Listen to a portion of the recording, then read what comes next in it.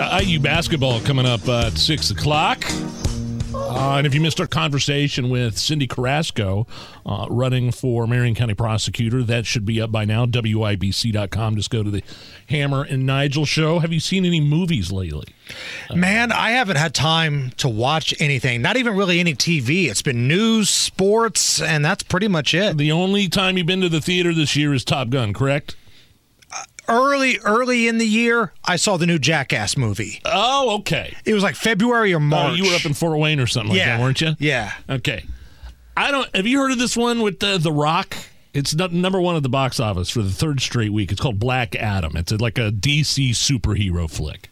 Black Adam. I've heard about it. Now, again, I'm not much into these comic book type movies. Like, I have nothing against them. I'm so far behind, I don't even know who these people are. 137 million so far in America, 319 million globally, so that's pretty good, I guess.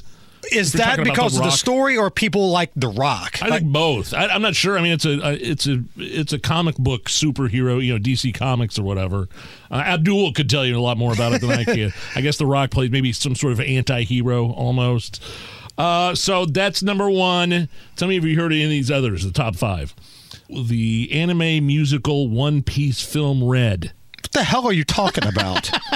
It sound like Fetterman. Like I'm just saying random things. One Piece Red. One Piece film Red.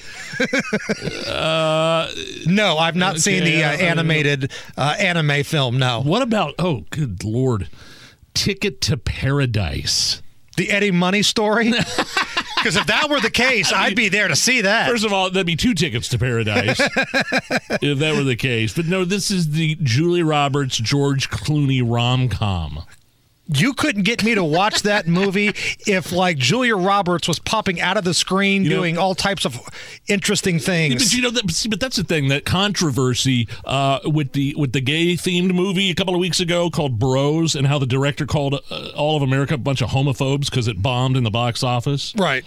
I don't care whether it's 2 gay dudes or a man and a woman. I don't like those kinds of movies. Right. Either way. Would you rather go see the Julia Roberts, George Clooney rom-com or that anime thing that you told me about earlier?